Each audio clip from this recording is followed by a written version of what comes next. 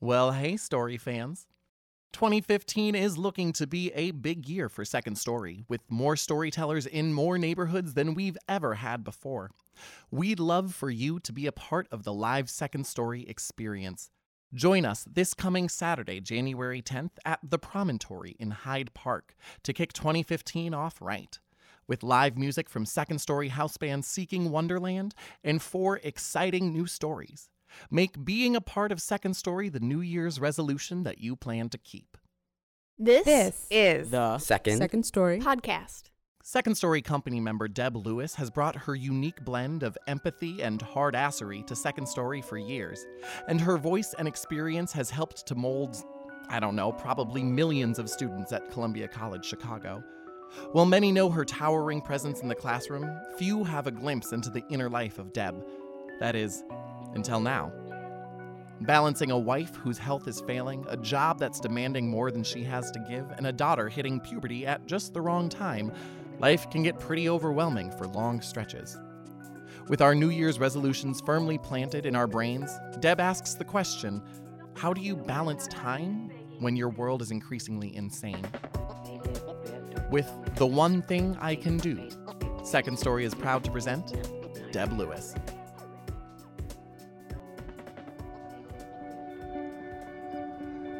To put it in pagan terms around the triple goddess, in our house my wife Gail is the crone, the waning moon. I'm the full moon, the mother, starting hot flashes, and Molly, who's 11, is the waxing moon maiden in puberty. Basically, my wife lives with 2 hormonally challenged goats always butting heads. And today this butch can't quit crying, feeling more like a scorched crater than a blissed out moon. I wake Gail from a 16-hour slumber while Molly yells some dumb shit like she can't find her shoes. And I snap, how would I know? I don't wear your damn shoes. And honestly, I don't. I wouldn't even want to. The you always, you never keeps rolling off the kid's tongue. I'm going out of my head. And Gail, without opening her eyes, says, Molly, leave Deb alone. She's stressed out. She doesn't do anything. I have to do school and the dishes. She just sits around. Deb's working 3 jobs, then works with you for school. She manages laundry, dinner, pays bills. Then if she's not too tired, she writes. Molly's mouth opens, Gail raises a hand. Every time she comes to wake me, she's afraid she'll find me lying here dead. Whatever! Ma bails out the bedroom, down the stairs, leaving me at the bed's edge. I hadn't realized Gail had seen this in me. Of our 19 years together, I've often braced against losing her to poor health. Our faith celebrates the cycles and forces of nature, but death and change and I are at odds. Gail's a cackling earth mother when she's at the height of her powers, but I'm more like a junkyard dog, guarding against loss to the exclusion of most else. And stupid tears from goddamn hormones threaten to ramp into braying sobs. Not the first or last time she's seen me unmanned. But let's back up. In the heat of July 2009, during a waxing moon, when you'd work toward increase, Gail called from her nursing job. I fell and hit my head. I'm at employee health. They scanned my neck. It's not broken. Please come pick me up. None of this struck me as something to freak about. Her voice made it sound like small potatoes. Nothing like the time a patient lost it and beat her with an IV pole, or actually, we've landed many emergencies over the years worthy of canceling everything last minute. I mean, sometimes it's like we live in the Alice's restaurant of catastrophes. But I didn't instantly worry at Gail's phone call and kind of thought I was outgrowing my fretfulness. Gail toddles to the car like a sailor unused to land, eyes pain-haunted again. Throughout your back? I don't know. What happened? As I drive, she keeps her eyes shut. I was lining up the magnifier for a breast biopsy like 1,000 times before, but the stool shot out from under my ass. I hit my tailbone, hinged back of my head hit, bounced. I saw a bright light and the patient screamed. I sat through the procedure sick as a dog. Supervisor had me write an incident report, sent me to employee health. A guard found me wandering lost, grabbed a wheelchair and helped me, and then they did a CAT scan of my neck. I found this kind of weird. They didn't check your head? No. Did they tell you not to sleep? No. They give you any papers? She holds them up.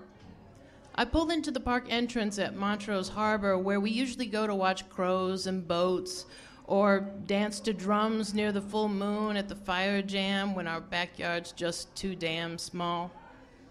And we stop in the curve where the sand's been blowing inland these last few summers. Seeing it, I can't help but think of Dune, which I've read to her in bed, all 6 books, a couple times over the years. I parked to scan the canary pages, ready to take her ass back to the hospital. There's nothing about her head. And instead of Gail's precise notations like I expect, her incident report reads like Molly wrote it last year in 1st grade. Should I take you back? No, I just want to get out of the light. So I take her home to Rogers Park, make her tell me again they said nothing about staying awake. It doesn't make sense. But I'm not the nurse, and she is, and she doesn't think it's a problem. I tuck her in. This is about 4 on a Friday afternoon. I feed Molly. She's like 7 at this point. After her bedtime, I check on Gail. Doesn't want dinner, nothing to drink, super migraine. I sit in my office, can't write. One of our sayings when we share cakes and ale at ritual time during the various changes of seasons is, may you never hunger, may you never thirst. It's part of our hand fasting. That's a pagan wedding. She's feeling puny to want nothing. We didn't get big by not eating. Worry dries my pen up. Climbing into bed, I ask, last-ditch effort, want me to read to you or just shut up? You can read if you feel like it. I read my wife to sleep nightly. This started around 97 with like water for chocolate. We planned to take turns reading to each other, and it quickly became me reading her to sleep. Now I read a new translation of Kafka's The Trial in whispers. You know this book. And I read until her brow smooths, until I feel sleepy. On Saturday morn, I lure her from bed by offering breakfast out. No, light hurts. I dark out the sun with the curtains, and it's me and Molly on painfully quiet behavior as Gail sleeps. Mostly we stare at the TV because I can scarcely function. Gail just sleeps. All the way through to Sunday night. On Monday, my concern manifests as soul-burning impatience. Shouldn't you sit up so you don't get pneumonia? Shh, I can't. If you can't sit up by tomorrow, I'm taking your butt to the ER. I figured this would get her spirit fighting because nurses hate being patients. She says nothing, already asleep. Tuesday morning, I guide her to the car, walking backward, her hands on my shoulders, eyes shut, my arms around her. So if she goes down, she'll go down on top of me. The sun hurts through my eyelids.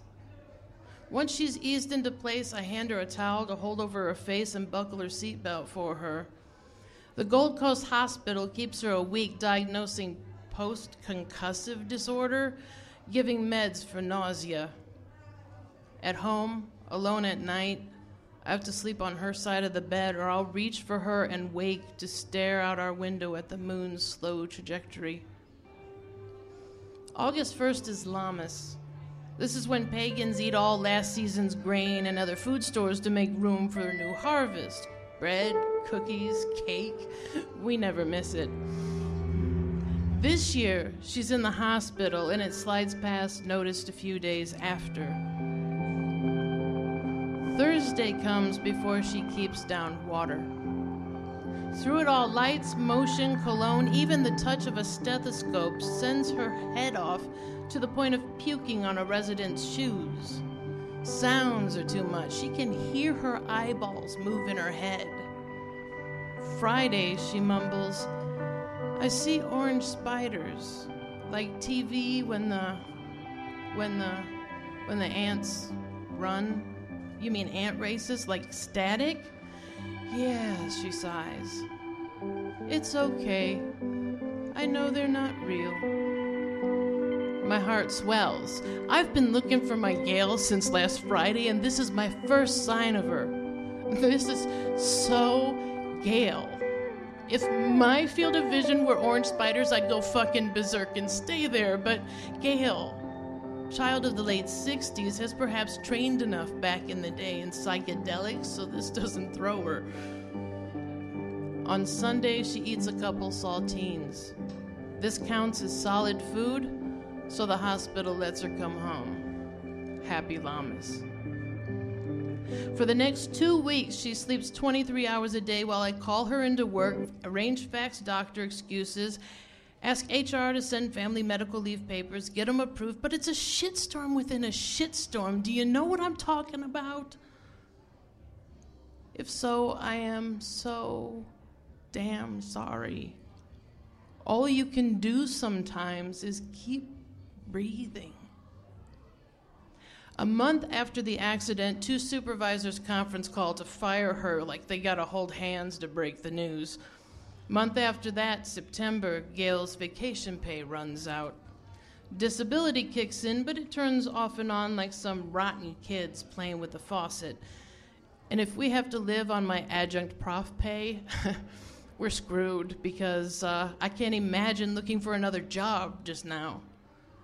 Mal and I study at the kitchen table, keep quiet in the house. I read student work, teach my classes, pick up extra short-term gigs, catch as catch can, fret bills, cook meals nothing like what Gail did before her recipes dropped out of her head, but more often order something because it's all too damn much.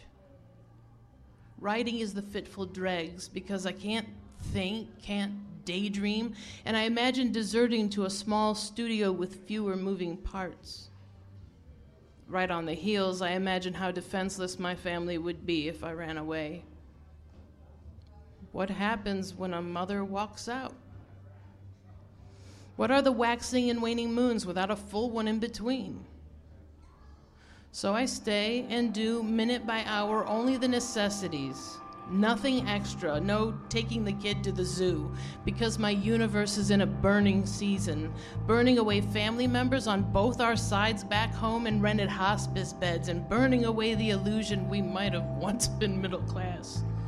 There's not even time for the luxury of depression. I mean, fuck, I'm a pagan, and half the time I don't know what phase the moon's in, let alone work our altar according to the seasons as they pass. And Samhain, Halloween, we know it as the night we can speak to our ancestors. It's half-hearted. I tell myself the ones on the other side understand. And I'm spinning when my sweet Gail says, "If I ever get to a point where I don't recognize you, it's time to hold a pillow over my face. Promise me." I nod because pagan life is about quality, not suffering and pointless longevity. I shoulder this too because it's like adding 3 atoms to a black hole at this point, and the veil between living and dead is thin this time of year. Of course, this would be on both our minds. I try to imagine me and Molly without Gail to smooth us out, a waxing and a full moon to just build and build with no darkening. Decide I'll deal with that when I absolutely have to. 6 months drag as days fly through tasks. 20 hours sleep, and sometimes the orange spiders recede to the edges of Gail's vision, framing the universe, but TV, reading, music, out of the question. I read her to sleep. Read when she's bored and can't sleep and can't bear motion or light, and this at least is something in our world that's familiar. But the next time she heads for bed, she asks, "Will you read to me? You haven't in a long time." So I read her to sleep, knowing she won't remember the Master and Margarita or even the act of my reading at all, because it's the one thing I can do to anchor her in a moment, give succor from pain and the boredom of the dark and quiet she requires. I don't yet know this dark night of our souls is only the most frightening 6 months of my life. Reading to her is a desperate act, our sadhana or rosary, if you will. In the back of my mind, I remember this sort of thing seems to help coma patients, but really I do this because I don't know what else to do. And I don't know it's not forever. That in a few years my wife will reach a plateau at 12 hours of sleep with okay days and really bad ones. She'll gradually remember bits of story from the night before, but get lost in our neighborhood. And with the patience of moon phases, we'll recover some of what used to be and find our path changed.